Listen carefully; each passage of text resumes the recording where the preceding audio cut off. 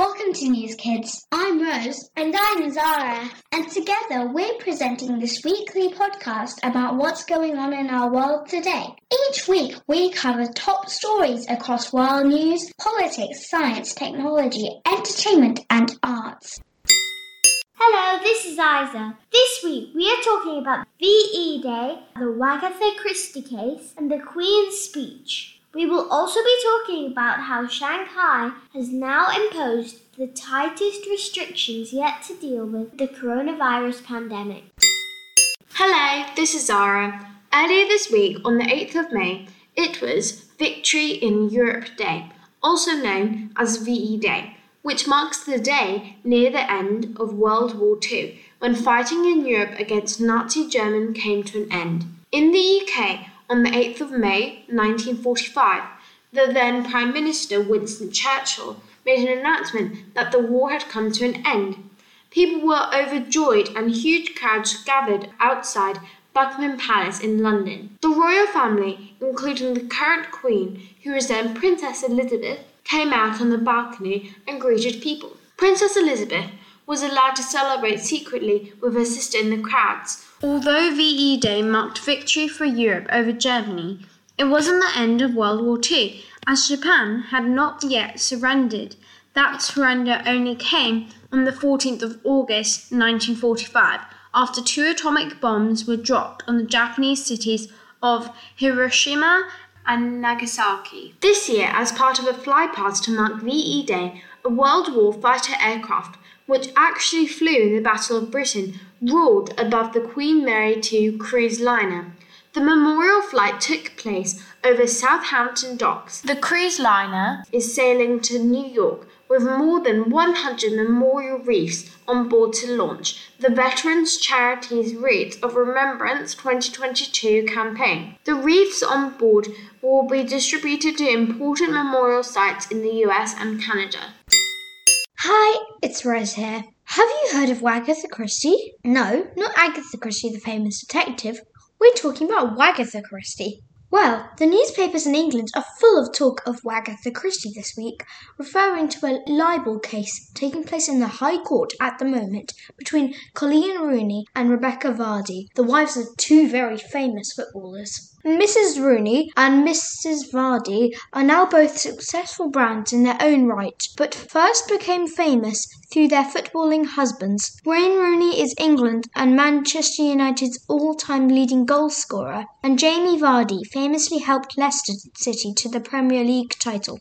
Now, Mrs. Rooney and Mrs. Vardy are going head-to-head in a civil case in the High Court because of a dispute back in 2019. So, what happened? Coleen Rooney believes someone was leaking information about her onto the Sun newspaper, including very personal stories and information, and embarked on some online detective work to try and find out who she thought was responsible. So, she reportedly started an undercover operation that involved posting false stories about her life. Miss Rooney gradually reduced the number of people who could see her account down to 1 to see if the stories would become public and thus identify the culprit. Then, in October 2019, Coleen Rooney wrote a lengthy tweet explaining her detective work and that she believed it was fellow footballer's wife, Rebecca Vardy, who was to blame, as she said no one else had access to the stories that ended up in the Sun newspaper apart from Mrs. Vardy. As this was all carried out on social media, there was an instant public reaction to the story and Mrs. Rooney's revelations. Someone came up with the hashtag Wagatha Christie, reflecting a combination of wag, a phrase referring to footballers' wives and girlfriends, and,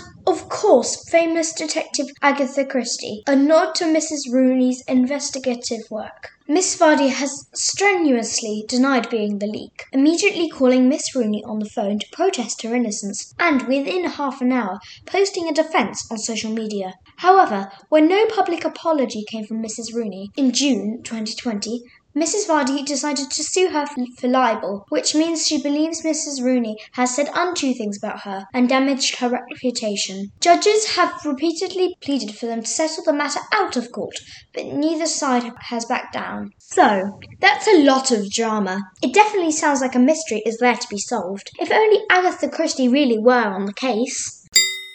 Hello, it's Isa. This week, In the UK, there have been a lot of headlines about the Queen's speech. So, what's this all about? Well, the Queen's speech is part of the state opening of Parliament, which is the proper name for the start of a parliamentary session, sort of like the start of a new school year. The Queen's speech explains the government's plans for the coming year. It's written by politicians, but is usually read by the Queen. This year, it was read by her son, Prince Charles, as the Queen was unable to attend due to mobility problems. It was the first time that the Queen has missed this important occasion since 1963, and she has given her permission for Prince Charles and her grandson Prince William to attend and open Parliament on her behalf. The traditional ceremony for the state opening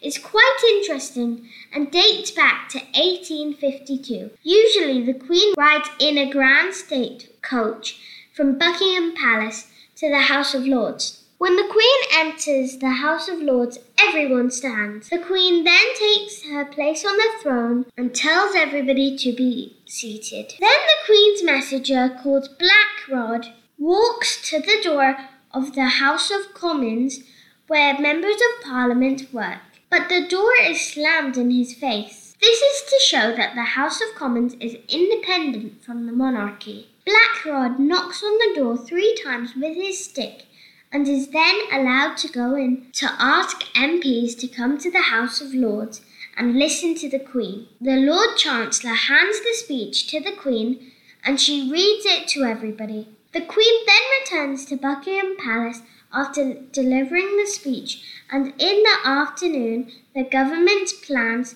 that were outlined in the speech are debated in the House of Commons for a couple of days, and members of Parliament then vote on them. The vote is symbolic, as it is very rare for the government to lose it. This year, Prince Charles read the speech and said that the government's priority is to grow and strengthen the economy and to help ease the cost of living for families. He also highlighted some of the 38 laws which ministers intend to pass this year.